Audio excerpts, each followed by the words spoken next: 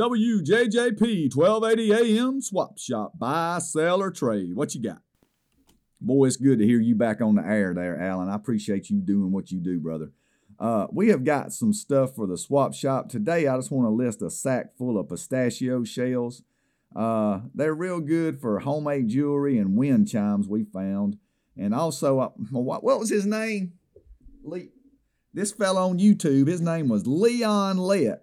And he was using them little pistachio shells as tiny little shovels for his bonsai trees. Dangest thing I ever seen. We'll take $10 for this sack of shells. 705-5111. Thank you, buddy.